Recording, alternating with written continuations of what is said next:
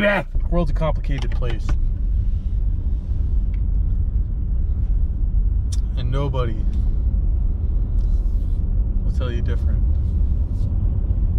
And it's literally man versus corporation.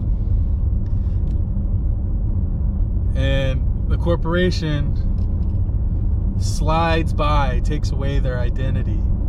So there's no soul to hold accountable. And that goes with technical difficulties. That goes with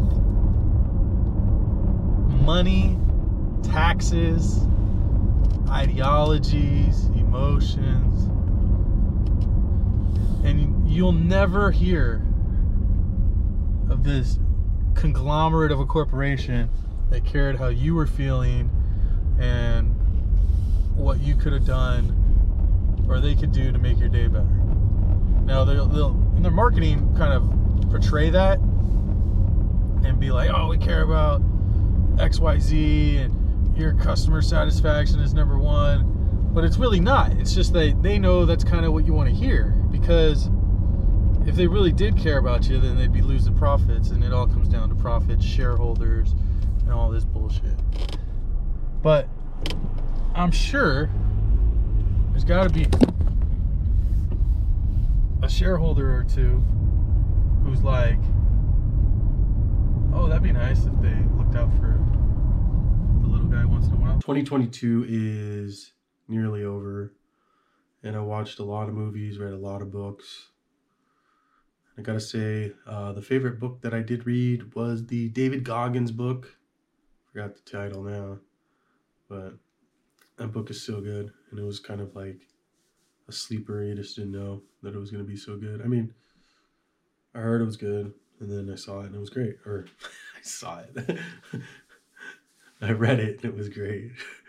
I did see a lot of it. I saw every page, but I read those pages, and it really surprised me. I took a lot from it. I mean, work ethic and leadership and pushing yourself. And then my favorite movie of the year wasn't put out this year, but the favorite movie that I saw was Panos Cosmatos' Beyond the Black Rainbow. And that's got to be probably because it's one of my favorite movies now. The artistic value, the cinematography, the music, the vibe, the abstractness of it. And I don't know. There's a bunch of really good movies, but that was probably my favorite. And probably my favorite because it's probably one of my new favorite movies. 2022 is weird. I feel we're still feeling like the aftermath of COVID or the lockdown and all that. I don't think financially the world's worked itself out. A recession in Europe, America's next, stock market crash.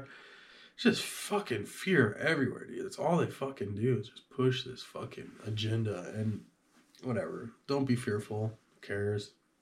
But you need to care about family, love, integrity, wisdom, humility, just fucking being a good fucking person. And if everybody kind of focuses on being good, then good shall happen. And you can't have good without bad, and it can't be good all the time. So it's going to go like this. And life is a freestyle.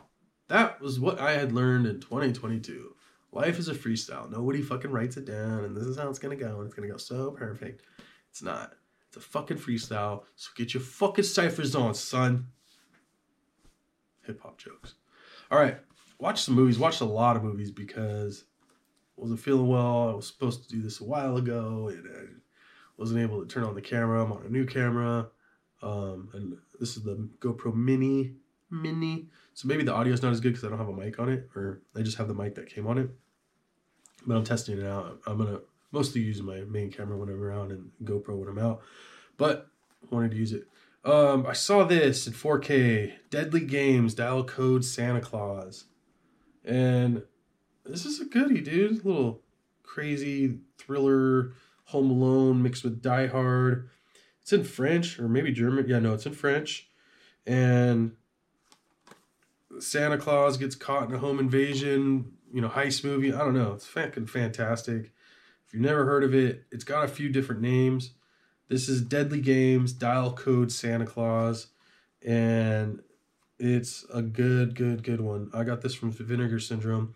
Young Thomas is obsessed with action movies and video games, so much so that when his mother is out, he delights in turning the sprawling mansion where he and his invalid grandfather live into a makeshift battleground, concocting and setting elaborate traps. Home alone, grandfather aside, on Christmas Eve, Thomas is soon faced with an unexpected and very unwelcome guest, a department store Santa Claus, who is, in fact, a deranged maniac on the loose. Putting his skills into action, Thomas begins in all the assault against the murderous Saint Nick, rather than risking his Christmas turning into something closer to Halloween. A dazzling mix of thriller action and horror, and long rumored to be the unofficial inspiration for one of the biggest Hollywood blockbusters of the 90s. Huh. I bet you this was the inspiration for Home Alone. And it's not a heist movie. I've got that mixed up with what I'm talking about in a little bit. All these fucking Christmas movies. But anyway, there's not a heist movie. It's this kid lives in a mansion and fucking Santa Claus gets fired and his mom's the boss and follows him home and fucking terrorizes. And then I saw, which I've always wanted to see, I've never seen, The Driver, written and directed by Walter Hill. And this is a fucking doozy, a diamond-tight minimalist masterclass. Ryan O'Neal, Bruce Dern, Elizabeth Anjarni, who I love from Possession. And this is just fucking movie making at its finest, dude. It's about some driver. I think they remade it, obviously, or the idea of it. And this is awesome. The driver is the best wheelman for hire. His work is driving getaway cars and driving getaway cars are exhibitions and excellence, works of art. He is a badass driver, and they got a heist, and those are always fun shit. And then I saw this, which was actually pretty good. Where's Papa? Ruth Gordon, who was fucking Maude in Harold and Maude, and that's kind of why I wanted to watch this. It was really good. Oh, it was funny because George Segal is in this too. And I got another movie I watched with him just last night. So, this is from 1970. It's a great little story. I don't know. I'd recommend it. It's like, dementia or something. I don't know, but it's a fucking great film. And then this is a fucking awesome. The Road to Selena, dude. Starring Mimsy Farmer, who's gorgeous. Robert Walker, who is really good. Fucking Rita Hayworth, towards the end of her career. Takes place hypothetically in Mexico, but it's really it's filmed in Morocco, in the Canary Islands. And there's twists and turns. It's just a really good film, dude. I don't know. And Mimsy Farmer is gorgeous. It's a young drifter stops at a desolate roadside service station. The owner identifies him as her missing son, right? And so he just goes with it and ends up moving in with her. And then I saw this. It was kind of touching. Hearts Beat Loud. It stars Nick Offerman. Ted Danson's in it. Music runs in the family. It's about a dad who owns a record store, and the daughter's going to college, and they fucking put out something on Spotify and fucking gets popular, and they're doing live shows. I don't know. It's kind of a neat little feel-good story. And then I saw this. I never even heard of it. Thin Ice. Greg Kinnear, Alan Arkin, Billy Crudup, who is kind of a little amazing actor, actually. This takes place in Wisconsin, and it's like an insurance salesman, and these fools set him up, and it's kind of like Heist Go Wrong or /Scam. I didn't know what it was about. I just watched it, and I really liked it. So I check it out. Thin Ice. What year is this from? This is fairly new. 2011 or 2012. Galveston, starring Ben Foster and Ellie Fanning. A thrilling powerhouse. This is fucking awesome. It's kind of like a noir based in hotels and road and Texas, and it's hot, it's sweaty. It's just fun, dude. I really liked it. I'd check it out if I were you. I saw Violent Night, which is really good. Kind of a sleeper. Violent Night, I was getting mixed up with Deadly Games.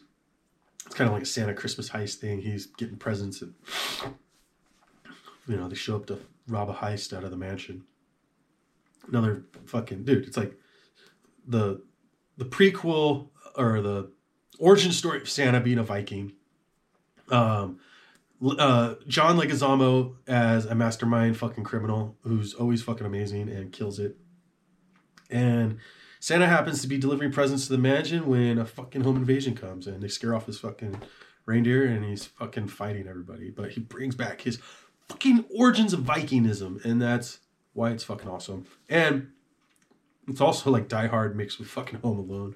And I don't know. I guess I didn't see any commercials for it. I just kind of went to the theater and saw it, and I was pleasantly surprised.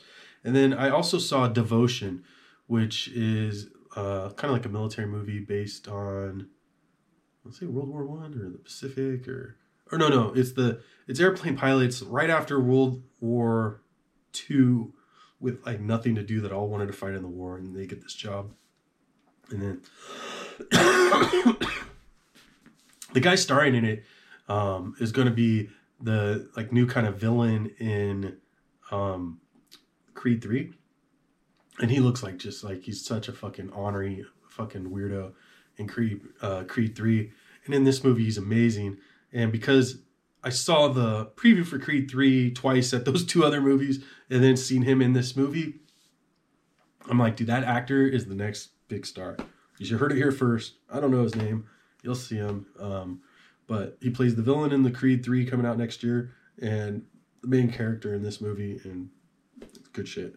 And then last night I watched The Hot Rock.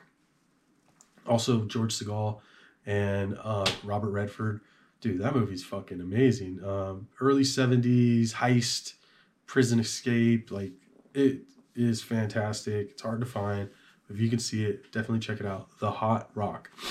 And let me see here. I also saw Bullet Train, which I was pleasantly surprised with. I was going to see it in theaters and never did, but if I would have known that the same director who did Atomic Blonde did that, I would have checked it out. And I really liked it.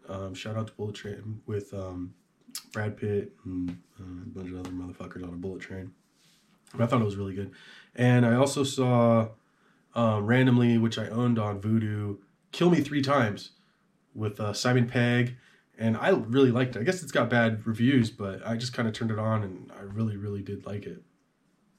That being said, have a happy new year. Merry holidays. Try your hardest, do your best, stay amazing, read more books, podcast, Jeebeth.